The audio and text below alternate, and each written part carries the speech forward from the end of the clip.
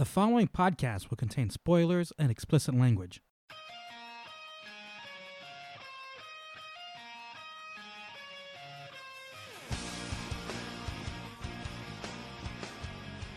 All right, welcome to another episode of the Other Wrestling Show. My name is Joel, and as always, I'm joined by Mike, and we're going to give you a rundown and our thoughts on this week's episode of AEW Dynamite. So before we jump into that, Mike, how are you doing? I'm doing good, dude. It's been a couple weeks since I feel like we've both been healthy enough to do this, so excited to get back behind these wonderful microphones we have and give this another shot. It's Super Bowl week, and I'm a little, my team's not in it, and none of our teams are in it, so it's just kind of, but we have wrestling superfan George Kittle to make us excited, and he was on some podcasts and interviews today explaining how his first down celebration is in honor of Pentagon, and that just makes me so incredibly happy. So Ciro Meadow, whatever, I pronounced it wrong, for everyone. So I just love that we have someone like him representing this niche nerdum on the biggest stage of them all. So Yeah, that's my thing this week. I might actually watch knowing that. I was talking to my dad earlier this week, just talking about Tar Heel basketball, and he was like, "Hey, so you gonna watch the game on Sunday?" And I was like, "The Tar Heels play on Saturday," and he was like, "No, the game, like the Super Bowl." And I was like, "Oh yeah, that's right. That's this week, isn't it?" So, as you know, I consider the football season over as soon as my team is eliminated. So, football ended in I don't know, mid-October. November. Yeah. So yeah, but that's always fun, and I know we'll probably get together and hang out and eat some food and watch the game. So it's always a fun time, and definitely be looking forward to that. But that gives me someone to cheer for. So I was kind of torn over whether to pull for the Niners or the Chiefs. So and we ran into George Kittle in New York WrestleMania weekend. So that's cool too. Yeah, dude's gigantic. He's one of the biggest people I've seen ever in my life, and just to be acknowledged by him on the escalator was like a highlight of WrestleMania weekend. It certainly wasn't WrestleMania. It was George Kittle, and then the NJPW Super Show with Ring of Honor at Madison Square Garden. So yeah, that for sure, that was a lot of fun, and the strongest handshake I've ever received in my life from D'Angelo Williams. I'm pretty sure I'm going to have permanent damage from that. So, well, we've BS'd enough here. Let's get into it. We had a action-packed episode of AEW Dynamite. So I'm going to give you a quick rundown from the top. So leading off, we had Jon Moxley come out and cut a promo on Chris Jericho and the Inner Circle. And this was a fun segment. And then from that, we threw to tag team action between the Young Bucks and the Butcher and the Blade with MJF on commentary. The Bucks were victorious via pinfall off of a Meltzer driver.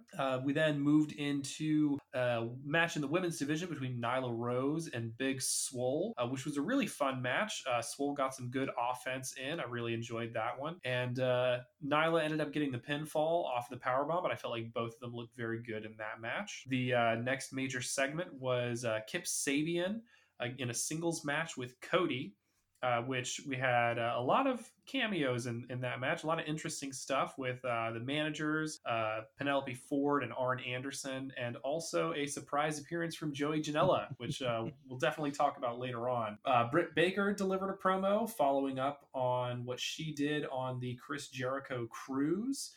And then there was a nice backstage segment between the Elite and Paige, which was a lot of fun. I'm really enjoying this Paige character, and I'm sure we'll dig into that a little bit more later. There was another tag team match between SoCal Uncensored and the Hybrid 2, which SoCal Uncensored got the win via pinfall off of the SCU later.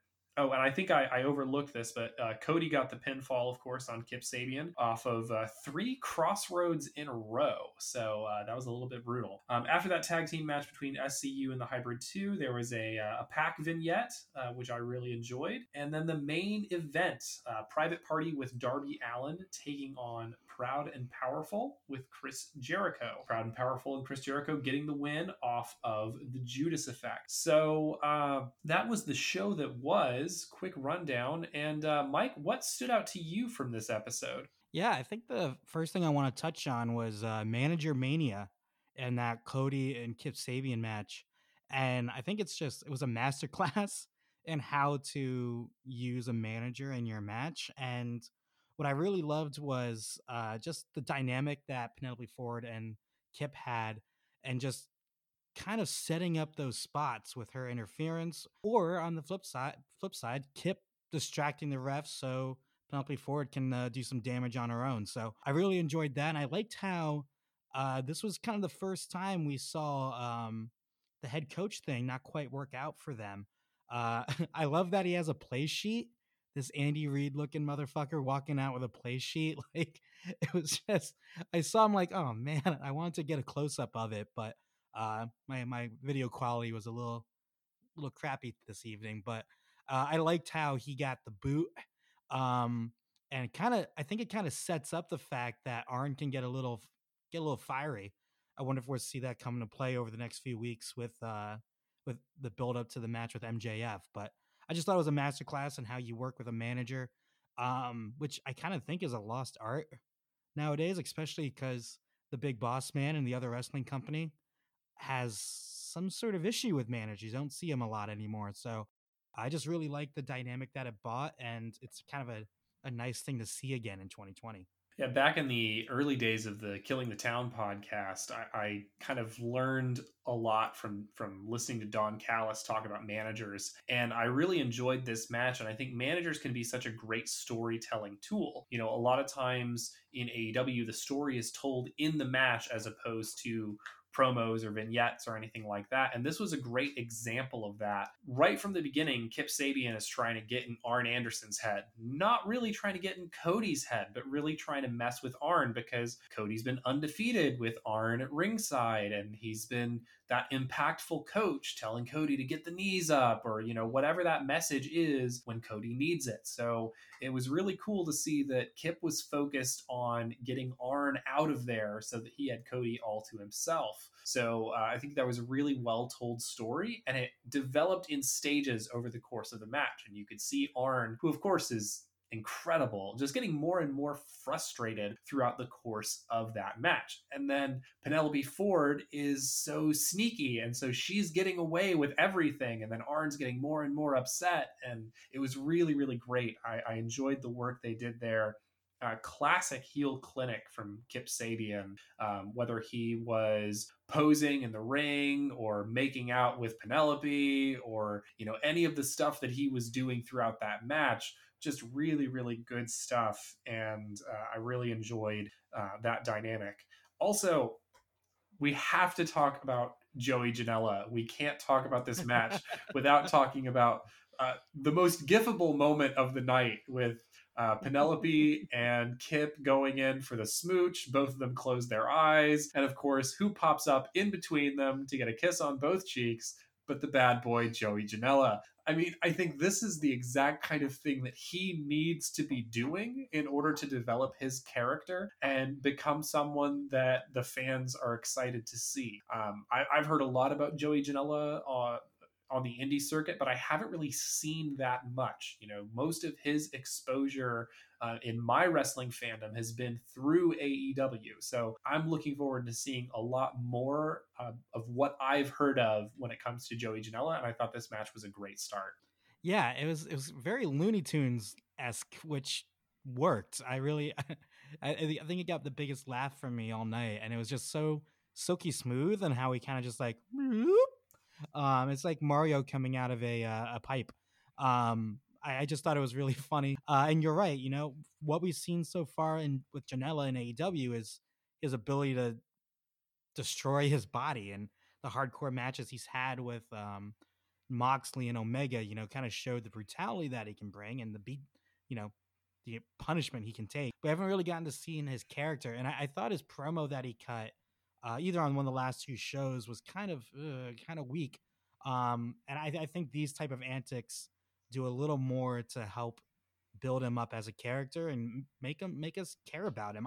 That's probably going to be a match we're going to see at Revolution, Sabian versus Janela. So I thought this was a good way to continue the momentum for that. And I think this was just a good example of how you can build multiple storylines at once.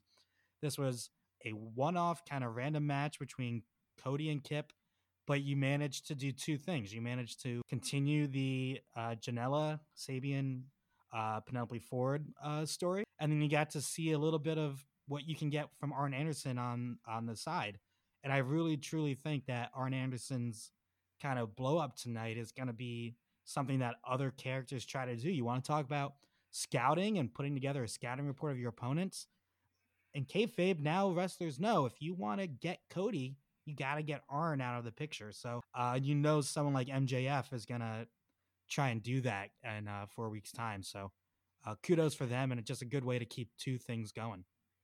And speaking of MJF, I mean, we can't leave out Cody sending a message to MJF through the brutality of that finish. I thought Kip Sabian did a great job of selling the Crossroads. It's not a move that I really love. I think it's, as a finisher, it's kind of but man, when you've got someone who sells it like that, I mean, he made it look so bad for your neck. He got all twisted up on those 3 crosswords that he took in a row, and then his body getting progressively more limp with each one. Just some really impressive selling and ring work. So I thought that was really, really well done. Anything else from this match that you wanted to touch on? Yeah, there was one moment. So I know they have the in picture commercial breaks, and sometimes that can be really good. But they set up that whole spot of Kip hurting his knee, being on the apron, taking his time during the commercial. And when it finally paid off, was setting up the springboard DDT.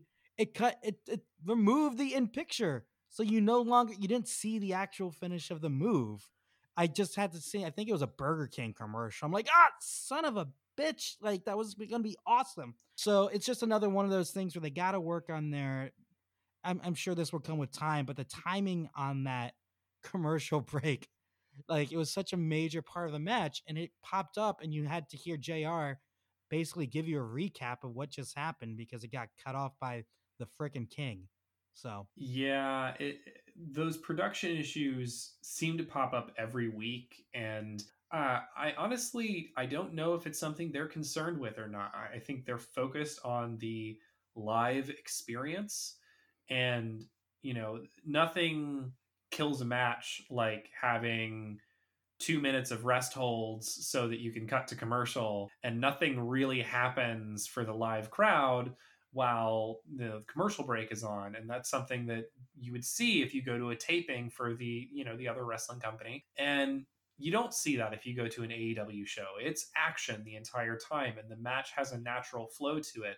That's why their matches on weekly television resemble pay-per-view matches, because there aren't those breaks that are structured in for commercials. So I kind of see both sides of it. I agree that was really frustrating from a TV viewer perspective.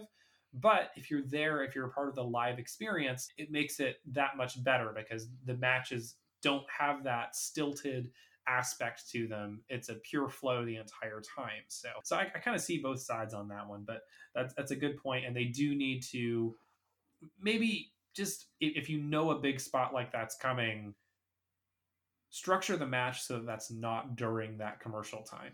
yeah, or maybe I don't know, delay the commercial a little bit, or have the ref tell them to kind of pick up the pace or something, because there's plenty of people there that could have whispered in their ears saying, "Hey, let's go, let's go." So it's a minor thing to complain about, but I feel like it's one of those things that you know they've been on TV since October, and they've been doing pay-per-views since hell last year. So I feel like this is stuff that they got to clean up. And we can talk about the gaffes that you see in the other company. Hell, you didn't see Edge's first spear on Sunday night, so it is common. It does happen in both worlds, but it seems like you said, it seems to happen every week, and you know they just got that TV deal extended, so they're gonna have a lot of time to work this stuff out. So I think that was the only one that really stood out to me that today in terms of like bad timing or bad camera work. So just something I wanted to point out because I was so into that match. I was so into that spot during the commercial break. I was really, paying attention to it. And then for that to happen and you just get a Burger King commercial, I was just like, oh, so disappointing. But doesn't take away from the match as a whole. The match was awesome. I like that pairing. I love that they're continuing to do the Cody show off match. They've been doing this consistently since day one. To kind of let them show off and work with another talent and put them over. Again, reminds me of the John Cena Open Challenge from a few years ago, where everyone gets a chance to get some shine off of this big star. And obviously, you got those two storylines moving in pretty interesting direction. So, yeah, overall, big win for this match. What's that for you tonight? So my stock up this week is Adam Page. Someone who wasn't even in a match. He probably had 45 seconds of screen time, but he produced my two favorite moments of the show in that time. So talk about maximizing what you're given. My favorite moment of the show was, when he goes up to make the save when the Butcher and the Blade are trying to get revenge for their loss in that match. And he's like, hold my beer. And I was certain he was going to flub the that clothesline that he does because he's selling that he's drunk, but then he nails it and then he takes his beer back and drinks it and spills it all over himself, but he doesn't care because he hit his big spot.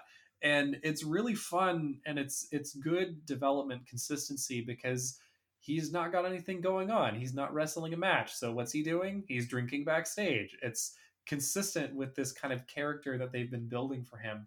And then it's also a really interesting meta storytelling thing because in as a shoot, the Bucks don't drink. Kenny doesn't drink. So Paige, out of the four of them, is the only one who drinks, and so it's kind of fun that they're working that into the kayfabe story. And then it was continued in the backstage segment with the four of them when Paige comes out and drunkenly offers the Young Bucks their nameplates for the tag belts that they haven't won yet because he swiped them when they got the nameplates put on. And I just really loved that, and I think he's putting on such a fun character. And going back to the work that I had seen him do in Ring of Honor, character was like the thing that was lacking. So to see him develop in this way and show me things that I haven't seen before from him is really exciting in terms of his future. He was someone coming in that I thought could be a huge star for this company, and I'm glad that he's getting to try some things out and develop and grow as a talent. Well, I can't wait for the inevitable being the elite intervention that they're gonna do for him. Um, Feels like something that I feel like that's something the other company would do, but I like how it's kind of extending this storyline because we both believe that this is inevitably going to end with Paige turning or leaving the elite at some point. Um, but right now, that's the kind of the furthest thing from my mind because it's kind of just what's drunk Adam Page gonna do this week, So, and yeah, the real life version of Hold My Beer was was pretty great, and I kind of wanted him to attempt it with the beer in hand. Maybe we'll just see him try in more and more goofy drunk shit as we go along, drunk cowboy shit. But I like Kenny kind of being the peacekeeper, continuing to be the peacekeeper between the factions. Looking pretty strong in that pink polo of his. So I don't know when we're gonna get that Young Bucks Omega Page tag match for the titles that they were kind of dancing around teasing, tonight. But I feel like if that's at Revolution, if that's even at Double or Nothing, I trust them now to stretch this story out. Where maybe a few weeks ago I was a little nervous of where this was going. So just another kind of props to creative and what they're doing there. I think it's fun stuff, and we found out that next week we're gonna get an 8-person tag match that's gonna feature the Young Bucks, Adam Page, and Kenny Omega on one side. So this is a great opportunity to continue this story that they're telling, and it could be an opportunity to set up a match between those two teams. But they're definitely teasing it. They're definitely taking their time, long form storytelling, and I really enjoy what I'm seeing from that. Yeah, I How about wonder. Oh, well, one thing I know, we keep thinking that it's going to be the page turns on the elite. mhm. Is it out of the realm of possibility that maybe Kenny starts to slip too, and maybe not down the alcoholic path that Paige is doing, but maybe we get a heel run of Paige and Omega as tag team. What I love about AEW so far is I can't really guess, and I haven't been really, a lot of my predictions or ideas of where storylines were going haven't necessarily turned out the way I thought. So one, that's exciting, and two, I think that opens up the possibility of weirder stuff like this happening. So probably not going to go down that way, but that would certainly be an interesting twist for them to throw at us.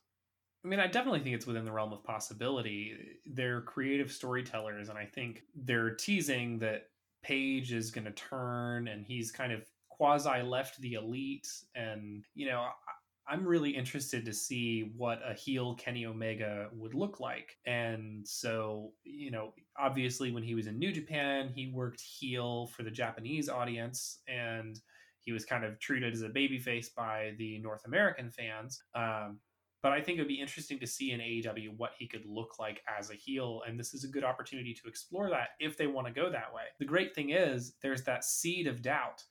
So, regardless of which way it goes, it's going to feel like a surprise because you could talk yourself into Kenny turning just as easily as you can talk yourself into Adam Page turning. And that leads to a scenario where there's that question in the back of the audience's mind at all times: where is this going to go?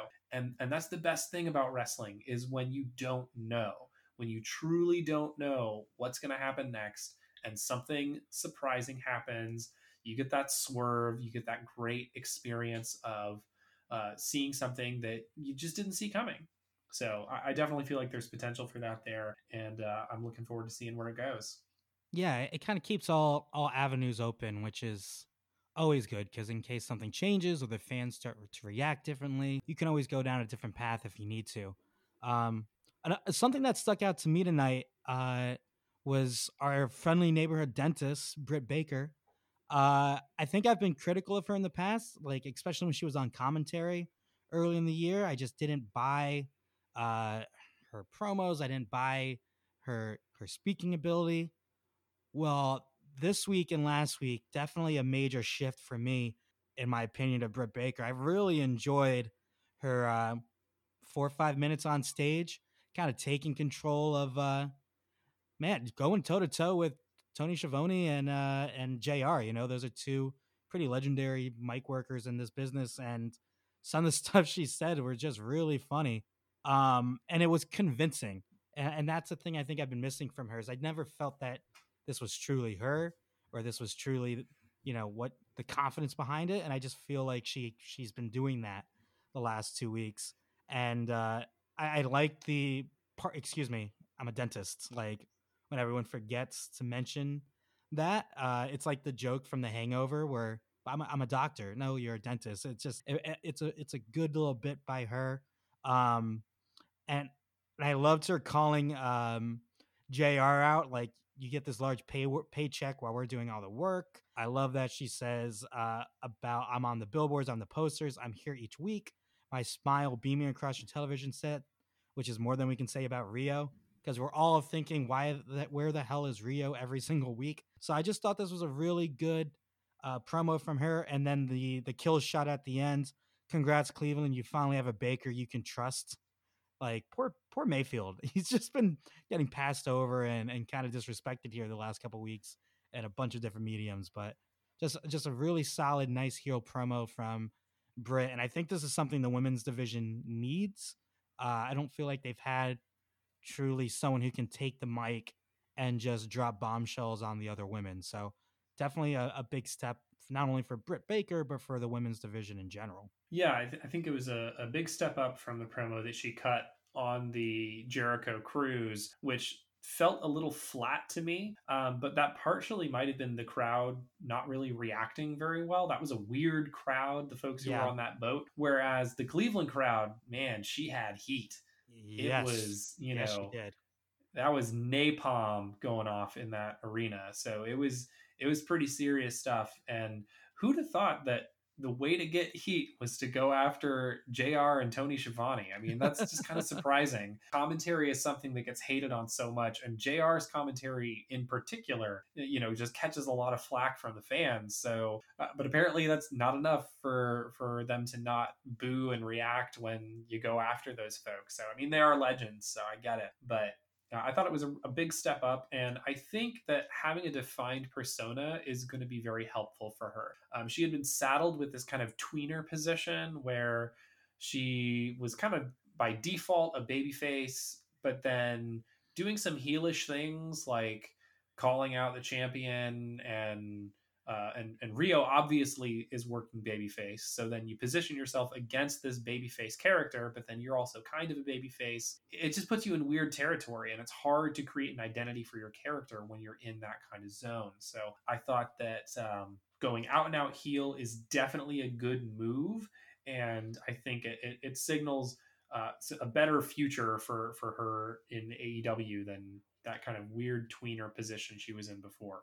Yeah, it's definitely a good fit, and we need more women in the division to kind of get the opportunity to build their characters, not just in the ring, but in segments like this. So I definitely think this is a step to establishing Britt Baker as one of the bigger heels in the women's division.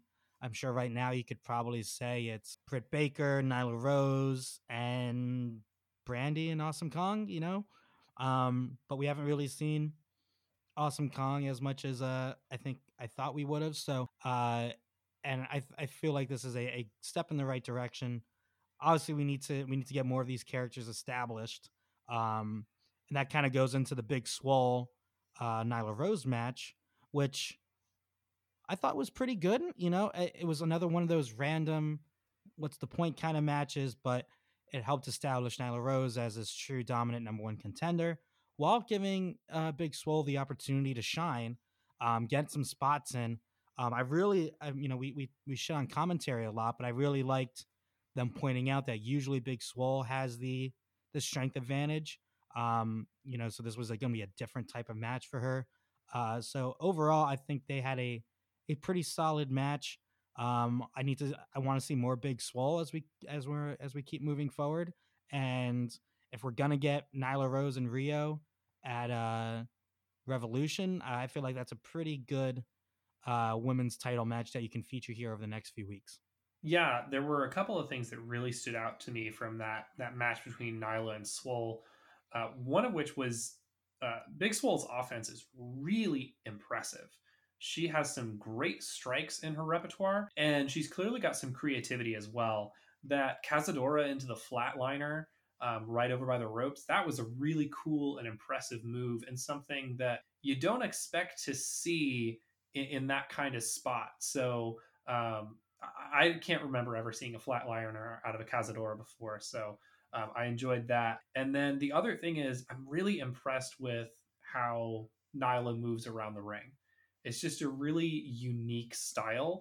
When she was going for a shoulder tackle, she kind of did a it's not a 3 point stance, but she kind of jumped in place and then kind of took off. It was really interesting to see, and it was a cool visual dynamic. I like when wrestlers have an interesting and unique way of moving around the ring. I think you could say the same thing about Darby Allin. I think you could say the same thing about Nick Jackson.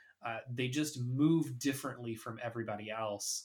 And it's cool because it gives them that added aspect of their personality. So that match was fun. I thought it was a really good showing, and I thought it was one where both competitors come off looking good. Nyla's in an interesting position because she's definitely doing heelish things, but her ability to absorb the offense of the other competitors and almost work as from below for most of the match and then come up with a big move and win out of nowhere, I think is going to give her some big babyface potential. So obviously she's working heel now, but in the future she could have a great run chasing the title as the babyface with the crowd behind her, which is a difficult spot to be in when you're, the big competitor. Like, how often has Big Show been a babyface? Not all that often. So, it's cool to see, and I think there's a lot of potential there. I just hope they don't fall into the mistake what the other company did by having them switch roles so often. How many times did Nia Jax flip flop between heel and face over the last 2 years? Like, Yeah. it seemed like every other week, and I know that's a unique body type to have for the division, so it can work having them play face or heel. So I just hope they stay consistent with it. One thing from the match, I so Nia Rose is so big and so strong. I wish some of her moves had more impact. So she hit that spear at the end, and I don't know if that was a missed timing, but it just looked so weak, so incredibly weak for someone that big and strong. And then on the power bomb, I've noticed this the last couple of times is sometimes she has trouble getting them up for the power bomb. I don't know if that's just maybe not getting enough help from your partner in that scenario or what, but I definitely want to see more oomph behind some of these moves. And those last two, the spear and then the sit down power bomb for me, it definitely left something lacking for my taste. But and I've noticed this before with her too. Now, when she's doing some of the spots where she's putting people through tables and she's just using people as weapons, looks great. She looks so strong. But in some of these one-on-one matches where she hits some of these moves, I'm just like, I expected more. I think it's actually good in some of these smaller matches to have that, because then you have an extra gear that you can go to when the match is more meaningful. So if everything is at full speed, full impact on a match with basically no stakes on a random episode of Dynamite, then it looks the same when you do it when you're in a big match on a pay-per-view. So if you kind of save that a little bit and you have that extra gear you can go to, which we've seen from her before in bigger matches, then, I think that's something that actually serve you pretty well. Every super kick that Shawn Michaels threw wasn't Sweet Chin Music. So it's there's a difference in degree between those moves, and I think there's a little bit of that could be going on. She's got a fair amount of experience prior to AEW, so it wouldn't surprise me if she's holding back on purpose. But I agree, it does look a little bit weak sometimes, and I definitely have noticed the struggles to get people up for the power bomb, or at least that's how it looks. I don't know if that's functionally true or accurate, but it definitely looks that way.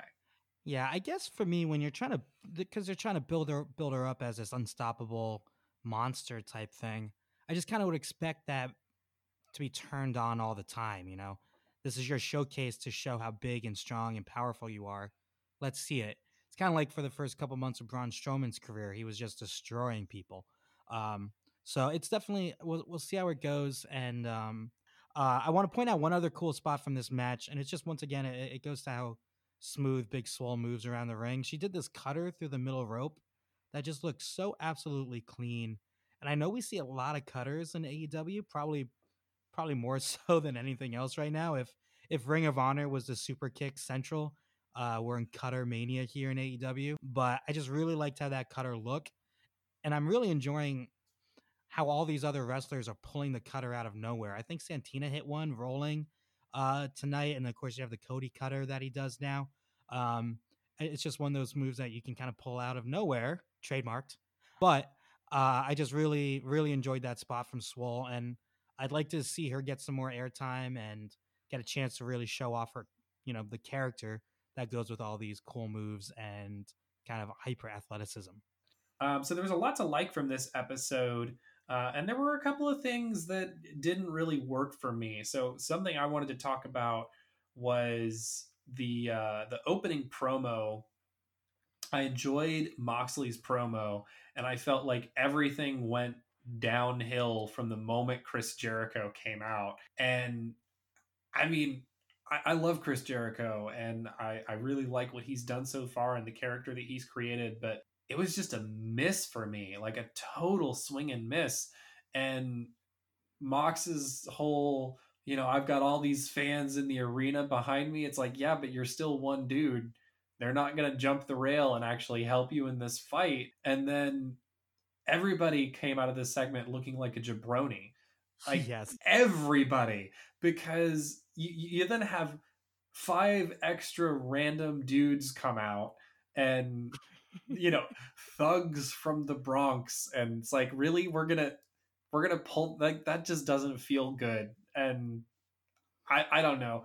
As a more progressive wrestling company that AEW purports to be, this just felt really tone deaf to be like, Yeah. oh yeah, we got street thugs from the Bronx, and then they come out and their only job is to just get hosed by Moxley in this weird start and stop, not even a pull apart, but just like, you know, in NBA circles, Jalen Rose likes to talk about the hold me back situation, where it's like, you don't actually want to get in a fight, you just want someone to hold you back so it looks like you're trying to get in a fight. And that's what this reminded me of. I mean, it was a hot mess, and thankfully the show picked up and everything after that was better.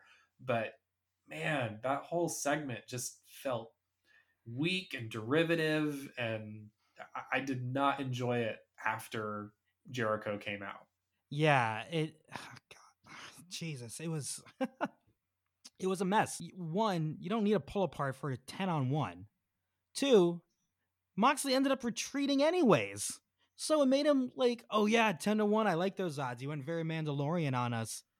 And he did nothing with it and he ran into the crowd. So and some, like, usually Jericho's pretty good at the insults. Jack Sparrow, yo ho ho, and a bottle of dumb. Like, come on, dude, you're better than Because you're that. stupid. Because you're Because you're stupid. stupid. Like, Ugh. it was so bad. And I'm like, come on, he looks like a knockoff Nick Fury. That'd be better than freaking Jack Sparrow. And it's just, oh, it was really bad. And but on the good side, everything he said before then was really good. The Moxley promo I thought was really really good. Jericho is the final object that stands between me and the top of the mountain. Jericho is the type of man who coordinates 5-1 beatdown. I love that they pulled in some other company kayfabe too, with the man who stole Ray's mask and the man who punched a woman. Like, that Shawn Michaels storyline was like a decade ago, and it was amazing. He had a really good line where it says, "Because it's not the man you are, it's the kind of man you're not." And I just really enjoyed the framing of that promo. And then, boom, Jericho comes out, and the rest of the segment is just ruined. And even his like calling out the crowd, typical Cleveland idiots. Cleveland doesn't deserve it. It didn't hit. And something weird. When did the Inner Circle get their own theme music? Is that is that That we've heard that before. have It's we? yeah, it's not brand new. It's kind of been unusual to hear it Yeah, because everybody has their own theme music, but there have been one or two times previously where they've come out as a group and they've played that Inner Circle music. I know I had heard it before, and I know I had seen the Tron video before. So, yeah. It's but just yeah, weird it to does me. feel weird. It was weird to me because they came out to it together at the beginning of the show, but they didn't come out for it during the 6-man tag at the end. They both, and I know there's some viral stuff right now with Jericho's theme song and the fans singing it. There's like a sing along video that AEW posted, so I know they're trying to lean into that. If you're gonna do that, then just use Jericho's music. Like, it's okay. Like, I think didn't Legacy always use Randy Orton's music when they came out as a trio? Like, I think it's okay I don't know. I wasn't watching then. if you just stick with Jericho's theme. So that was kind of weird. But yeah, I don't. No one came out looking good after that segment. Um, I really thought we were gonna get Ohio versus everyone coming for the save, and I know Sammy Callahan is in Impact, but with all the emphasis on Ohio, I was just like, oh shit, we're gonna get some OVE because Moxley's gonna need some allies in this feud, which brings us to the main event where he just got 3 allies based off the actions of the Inner Circle. If the Inner Circle just won that match, said, hey, we're good, celebrate, and leave. Do you think they would want to team up with Moxley next week? Because Moxley's kind of been this Lone Ranger, but with Moxley coming out and making the save, it kind of galvanizes the other 3 to potentially help Moxley in the build up to this match. So I thought that was interesting. Where at the beginning of the show, it showed Moxley had no one on his side, that he was willing to go 10-1, doesn't care if he gets the shit kicked out of him. To the end of the night, it looks like the odds might be a little closer now on a 5-4 instead of a 5-1. So I thought that was a positive of the Inner Circle Moxley arc tonight. What do you think about that? I mean, I think there's the challenge of, if you want Mox to have this hero story, it kind of works better for him to be on his own. So, overcoming the odds, having to deal with all this controversy, I think that's better and makes him look stronger than if he just kind of wins because he has buddies come out to even the odds. That's not necessarily the story that I want them to tell with Moxley. And if that's the direction they decide to go, that's fine. But I don't want Moxley joining the elite or becoming a white meat babyface. Like, part of what's made this Moxley character good is that he is still edgy and weird, and he's got his kind of crazy tendencies to him. So if that ends up being a thing this upcoming week and maybe the week after, but it goes away after that, I don't want him to have a second in his corner at Revolution. I want it to be Moxley standing alone going against the Inner Circle. I guess when you use when you talk about how much you hate bullies, I feel like you kind of lose that badass edge, because that sounds like such a white meat baby face thing to say, especially when it's talking about I look in the mirror and I follow a code and I have an honor. Like, it definitely feels like that's not something this badass loner would say. It's not like he's gonna have Darby Allin or Private Party in his corner at Revolution. I just think it could be something where, when if the odds are not in his favor next week, Darby comes out, Private Party comes out, sets up an 8-man tag down the line. Maybe you show that his allies aren't strong enough and they get beat up and they get cast to the side anyways. But I felt like that was the kind of the story they were going with, because it was such an emphasis on the odds being out of Dean's favor, to him coming out with the Sting bat. Um, Dean?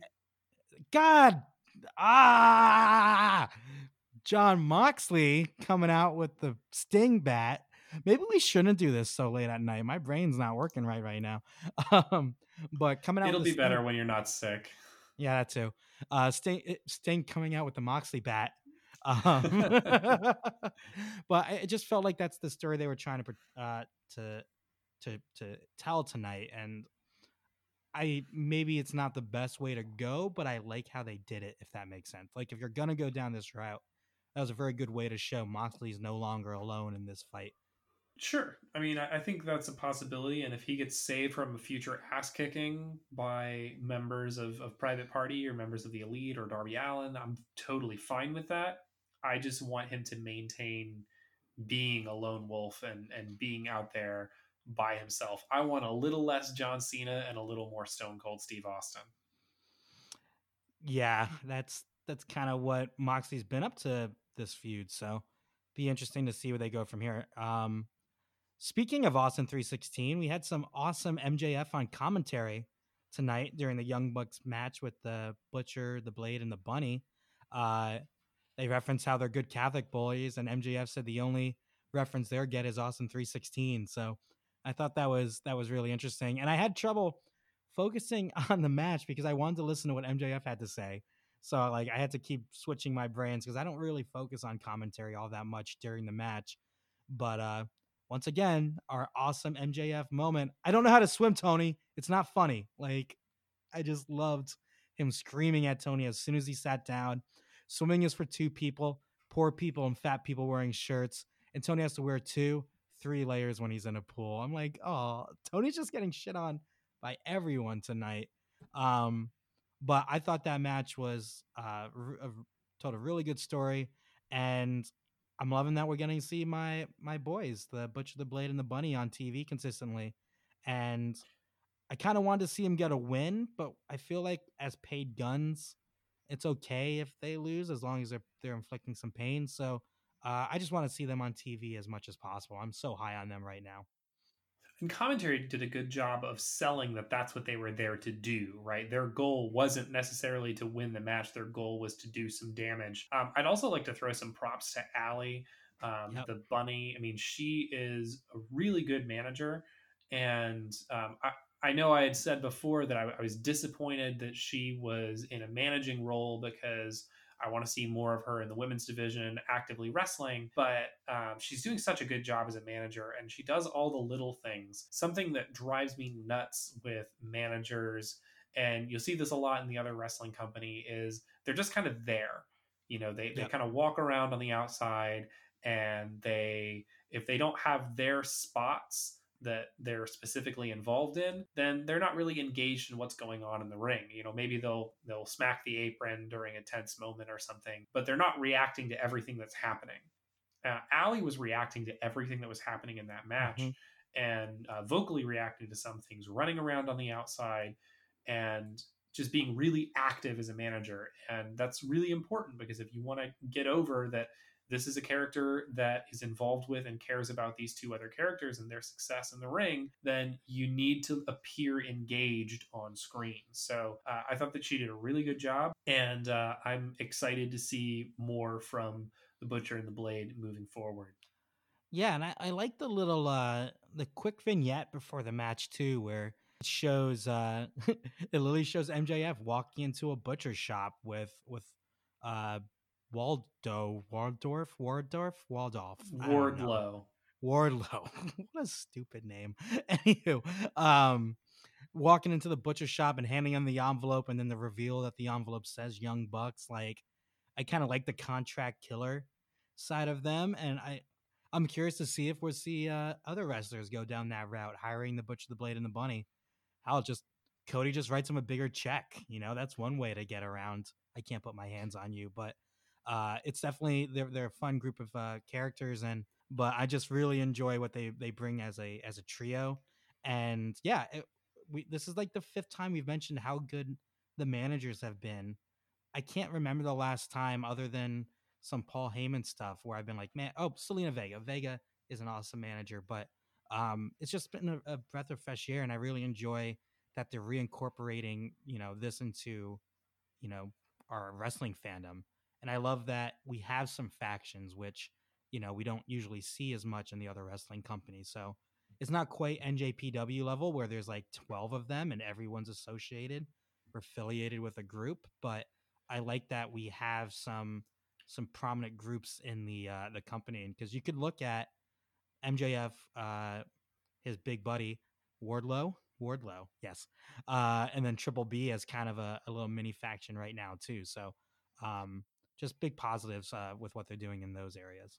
I think there are definitely factions forming, and it's more fluid, right? So you might be in a faction for this moment, right?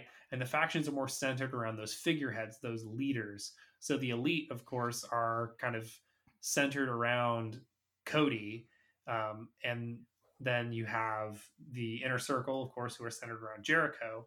And then you have this kind of motley faction that's centered on MJF. So you've got these three different disparate groups that maybe you're associated with them this week, but not the next week. But it's done in a way that makes sense, so it's not jarring. Those lines are kind of blurred, and people can move in between them as it suits the storytelling. And then, of course, you have the Dark Order, who are kind of off screen doing their recruitment stuff and just being generally menacing. So, I think it wouldn't be a bad idea to shelve them a little bit in terms of in-ring action until they're ready to debut whoever the supreme leader is going to be.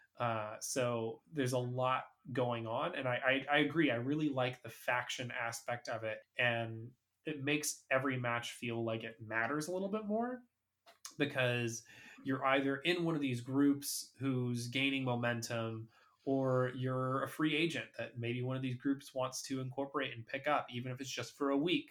Come in and help out in this moment, like Darby Allin did with Cody when he had to face off with the Butcher and the Blade the first time. So definitely some good work there, and I really enjoyed that match. It's good when it's natural. It was weird when they had all the recruitment storylines going on at the same time with the Nightmare Collective and the Dark Order and the Inner Circle trying to get Moxley to join. So those were, yeah, it was kind of groan inducing. It's like, hey, join us. But when you have these situations where they kind of fluidly, because yeah, I like, and same thing with like Dustin Rhodes, like he helps Cody out, but you don't have to see him every week to know, oh yeah, he's affiliated with this group.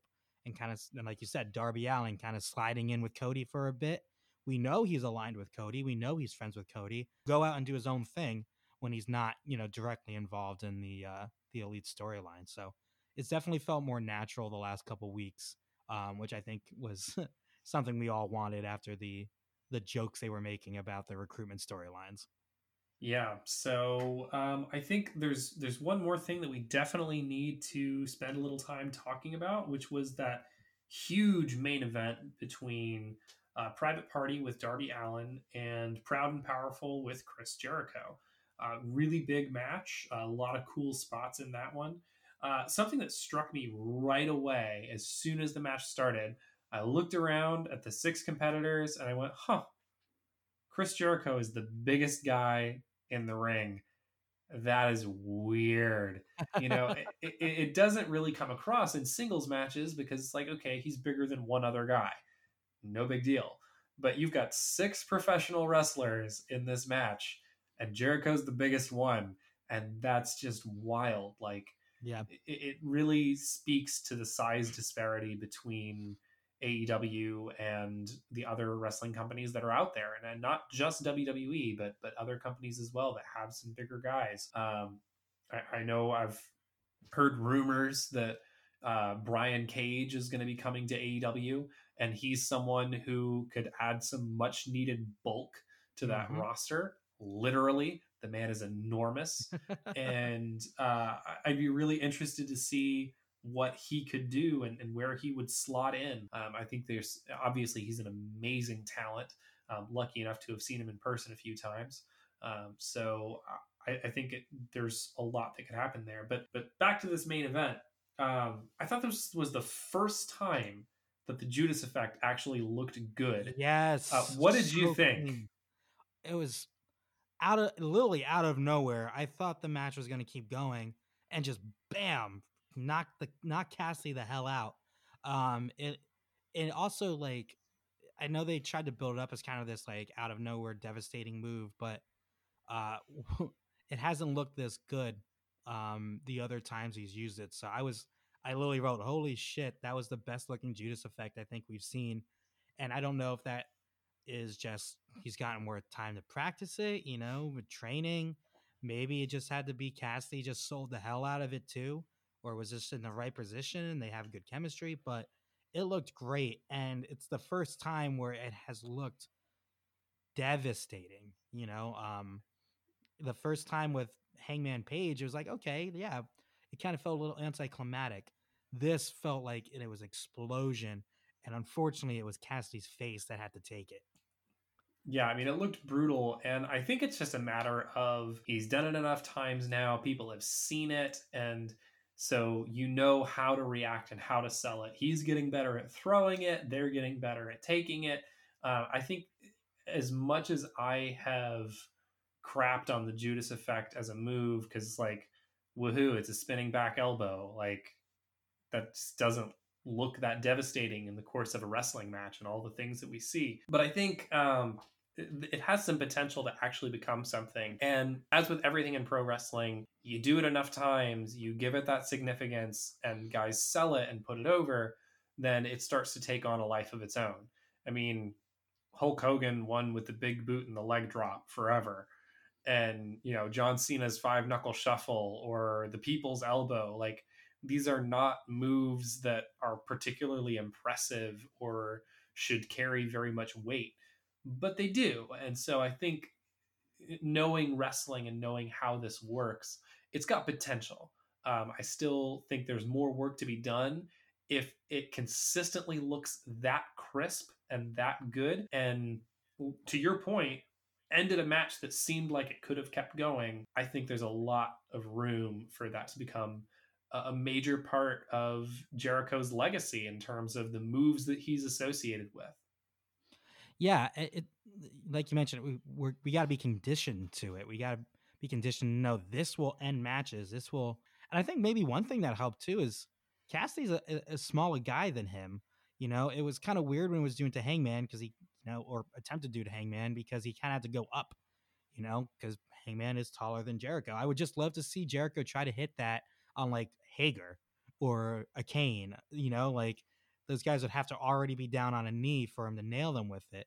And maybe that's something you need for the bigger guys. Maybe you got to set them up in a way, you know, drop kick the knees, get them on the ground, get them against the ropes or something. So they're at the level where he can just unload it on someone like that. So it looked good. I thought this was just a really fun match. It started with maybe only 15 minutes left on the show, 13 minutes, 17 minutes left on the show, something like that. So it was definitely the pace was definitely exciting. It needed to be that way because they weren't given as much time as I thought they would have. Um, and just continuing our conversation from a few weeks ago, Mark Quinn looks incredible. I love everything he does. He's just Um, so fun. yeah, that kind of twisting flip he does over the ropes always looks good. He pulled that out tonight too. And then Darby did kind of what did he? Yeah, Darby did this crazy Hurricane Rana after he got flipped by Ortiz, and then he kicked her. Like it was just really, really cool tag team spots. I think we talk about this every week how good the tag team wrestling is in this company, and like every week I usually point to a tag team match as one of my favorites, and there was just some crazy awesome spots here. Like I said, it felt like it could have gone even longer, and I also was impressed with kind of the brutality of the post match attack. It wasn't just, hey, we're gonna punch him and kick him out of the ring. It was whipping him with the belt, uh you know whipping Quinn with the belt, the skateboard to Darby's gut, and then the throat, spot where they slam the throat That down was with the brutal. skateboard. Yeah, I usually see that with like a steel chair, but I don't remember the last time I've seen that. So it was just it. The reason I thought it brings credence to the Dean has, damn it, Moxley has allies now, is because of how brutal and personal those attacks seemed. But it definitely was you know, the, from the brutality of that Jews effect to the post match beatdown, it was a pretty intense few minutes there. And I thought they were just going to walk up the stage and call it a night and then just see them like, nah, and they just run back into the ring and commence with the beatdown. Yeah, really fun stuff. I was also struck by how Darby Allin being in the main event just felt right. Yep. Like he just should be out there to close shows, and he's so compelling and so interesting to watch. And I don't want him to get overexposed. Like I don't need a Darby Allin match every week, but I do really enjoy when I get them. There's just some amazing action in this match, and so much fun from so many different characters. I thought Ortiz toned down his cartoonishness a little bit. Yep. It's still there. He still did the kind of um, cartoony bobblehead spot selling a kick to the face. Yeah, yeah. Um, but it really felt better. And then, of course, Santana's an incredible worker. And we got to see some really fun stuff from Mark Quinn.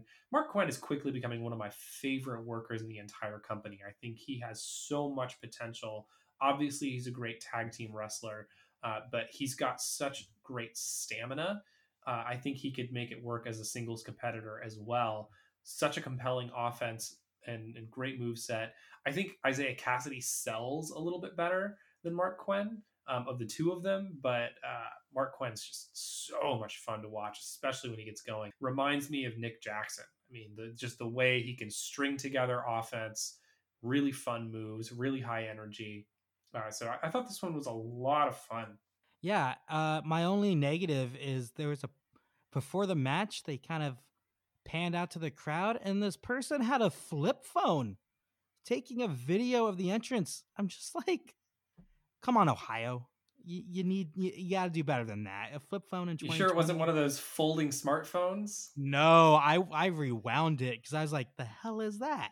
Like I literally had to pause and go back because I saw this freaking flip phone. Um, but on the flip Was it at side, least a razor?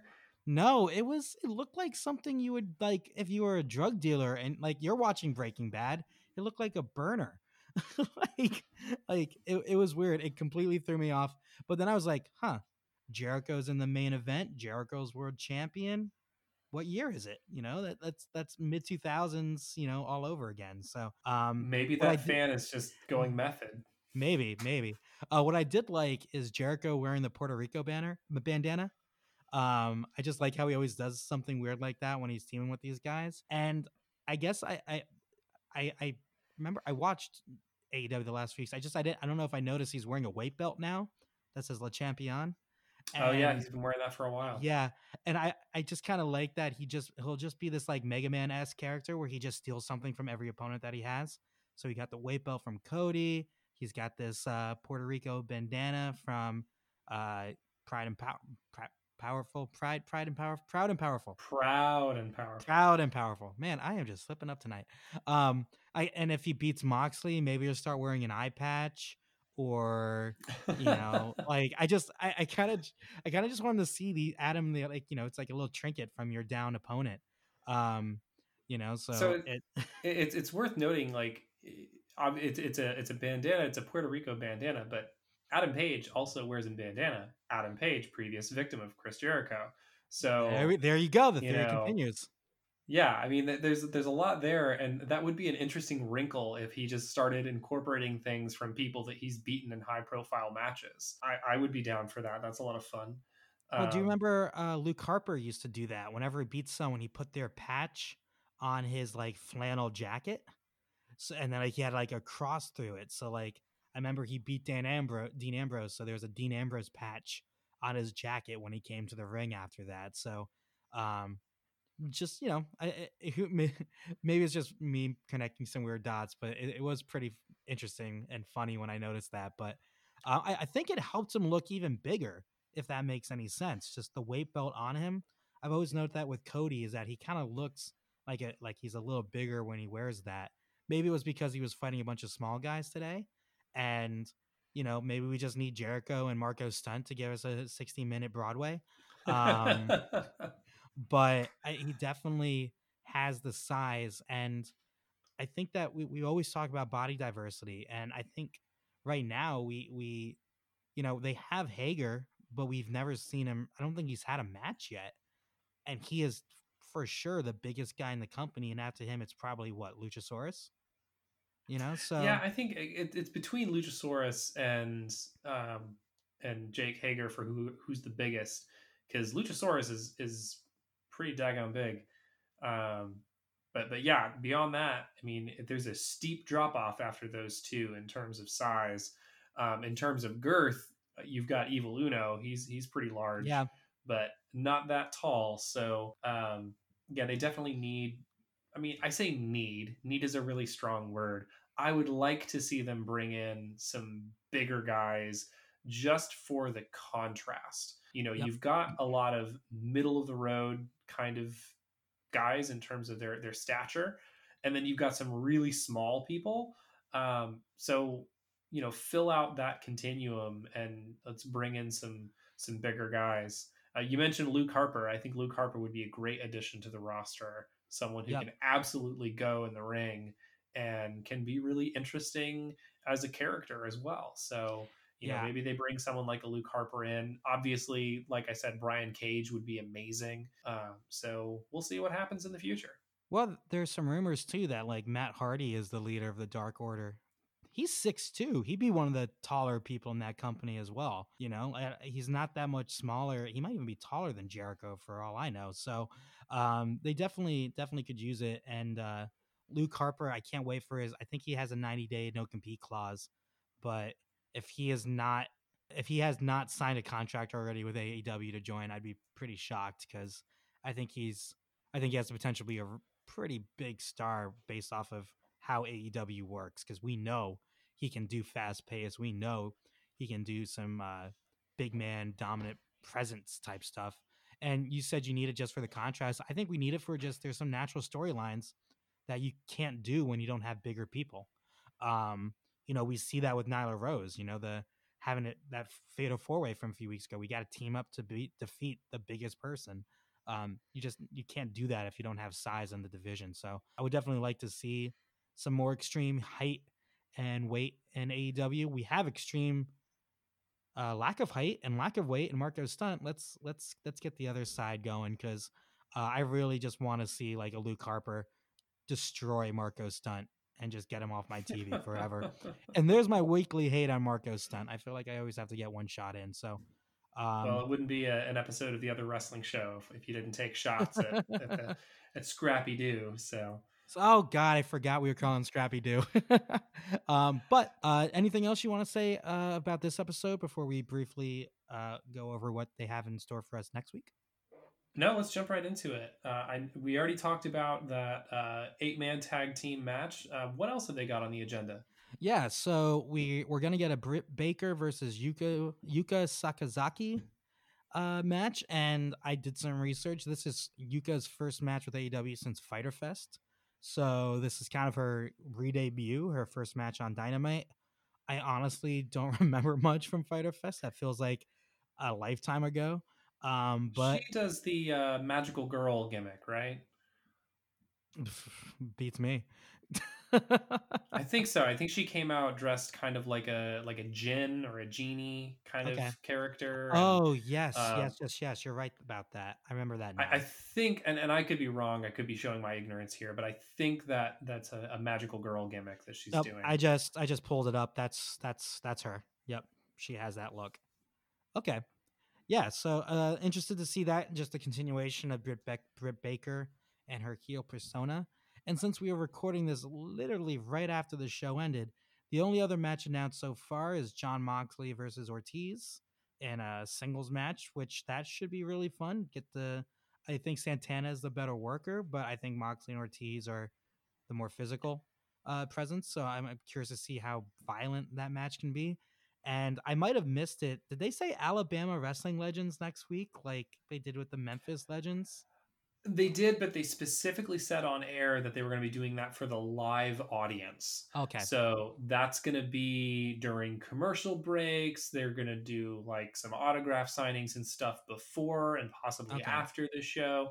But yeah, that's not going to be taking place on TV. And I think they probably got some blowback over the Memphis Legends thing. And Yeah. they did incorporate that into Dark. So if you watch the Dark from the Tennessee show, actually I think it was they were actually in like Mississippi, I think, but Yeah. they South were Haven's not far near from Memphis. Memphis. Yeah. So that was actually on Dark and not on Dynamite. So little nitpicks here and there, but I'm guessing they got some feedback from that, and that's why they specifically said for the live audience during the telecast. Yeah. Um, so that's all that's mentioned. I have a couple of random thoughts of the week, but was there anything else that you wanted to talk about?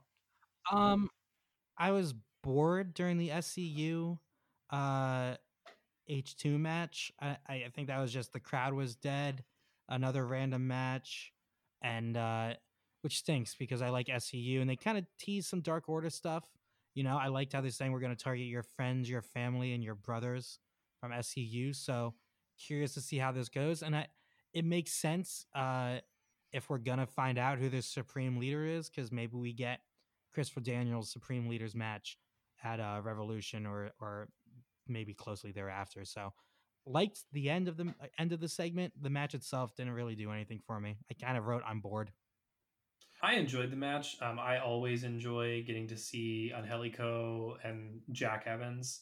I just think there's so much fun in the ring, and because it's a match that didn't have any consequence, it ends up being a little bit of a down mood from the crowd, and everyone's kind of looking forward to the main event at that point in the show. This was kind of the seventh major segment that went on, so there's a little bit of fatigue going on, but I did really enjoy it. Th2 remind me a little bit of London and Kendrick Jesus in the Christ. way they move around, and And particularly, like Jack Evans reminds me of a young Brian Kendrick. I wrote that in my notes, you son of a bitch. I wrote that exact same thing down. I know that Uh, Evans isn't young, but the way he moves, and also the fact that he's wearing like gym shorts, yep. and that was what Kendrick used to wear when he was working with Paul London. And that was my favorite tag team for a long time. And you know, they set the record for holding those belts. In the other wrestling company. So really, really fun. And I think that was something that kind of drew me into this match a little bit because I got a little bit of the nostalgia feels going on. And then I loved watching Angelico in Lucha Underground. So I'm just glad that I get to see him on TV. And I really enjoy his style of wrestling. Yeah, well, maybe we'll get Sean O'Hare to convince Jack Evans to run around the stadium naked, a la 2003's Banky. Um, I can't believe you wrote that because I literally wrote the exact same thing. Jack Evans reminds me of early Brian Kendrick. That's get out of my head. Get out of my head. But Well, that was one of my random observations of the week. My other random observation of the week actually comes from the same match, so we'll keep it right here. Kazarian is the My Career Creator wrestler with no customizations. You just want to get right into the game. You just want to boot it up and go. That's what you get. You get Frankie Kazarian. yeah, yeah, not too muscular. Got to have a little height, but not too tall. Average height, Yep, average weight, shaved head, yep. grumpy expression. He definitely fits the shadow like silhouette that they do when they Yeah. don't know who's going to be in the match. From now on, it's Kazarian. It's gonna be because it doesn't matter the company. Well, for the longest time in the other wrestling company, the silhouette, I swear to God, it was just Zack Ryder, and they just took all of the color out and made a black silhouette. But I swear to God, it was Zack Ryder. Whoa, whoa, whoa! You know it. Oh, wow, way to break my brain on two things in a row. So you have one more, make it a hat trick. No, unfortunately, that's all I got. So Wow, that's disappointing. You know, I everything got to go in threes, man. no, no. See, I'm breaking the rule of threes. We're gonna wrap things up. If you like the show, support the show. Please give us a rating. It really helps us out. We're a new show. Also, feel free to reach out to us. We do have social media and email, so check that out. We are on the Twitter and Instagram and everywhere else too. So engage with us and we'll get back in touch. And the best thing that you can do for us right now as a fledgling podcast is spread the word. If you like wrestling, if you know other people who like wrestling, if you enjoy the show, please tell other people to check us out. We would really appreciate it. Yeah, and you're getting our good graces if you do. So, but you can also email us at theotherwrestlingshow@gmail.com. You have any questions, you want to know a little about us or what we got going on. If you want to hear me talk about more Dallas Cowboys stuff, I can. I don't think Joel does, but everyone else could be interested in that. But we really just want to keep the interactions going and kind of hear from our fans or listeners. I say listeners. I don't think anyone's actually going to be fans of us in particular, but it'd be Yeah, nice to hear definitely not from fans, listeners. Very listeners. charitable listeners at Yeah. that. So, and also, I want to put out on the radar, we are going to be recording some bonus episodes to kind of give some background so that these two disembodied voices that you're hearing from can get fleshed out a little bit more. And you can learn about our backgrounds in pro wrestling and how we came to be fans and what we are fans of, and also just some random stuff. So if you have ideas for episodes you would like to hear, let us know because we're going to be recording some bonus apps to put out in addition to our weekly recaps, and keep an eye out for those also. All right, man. I think we can call a night. So thanks, guys, and we'll catch you here next week.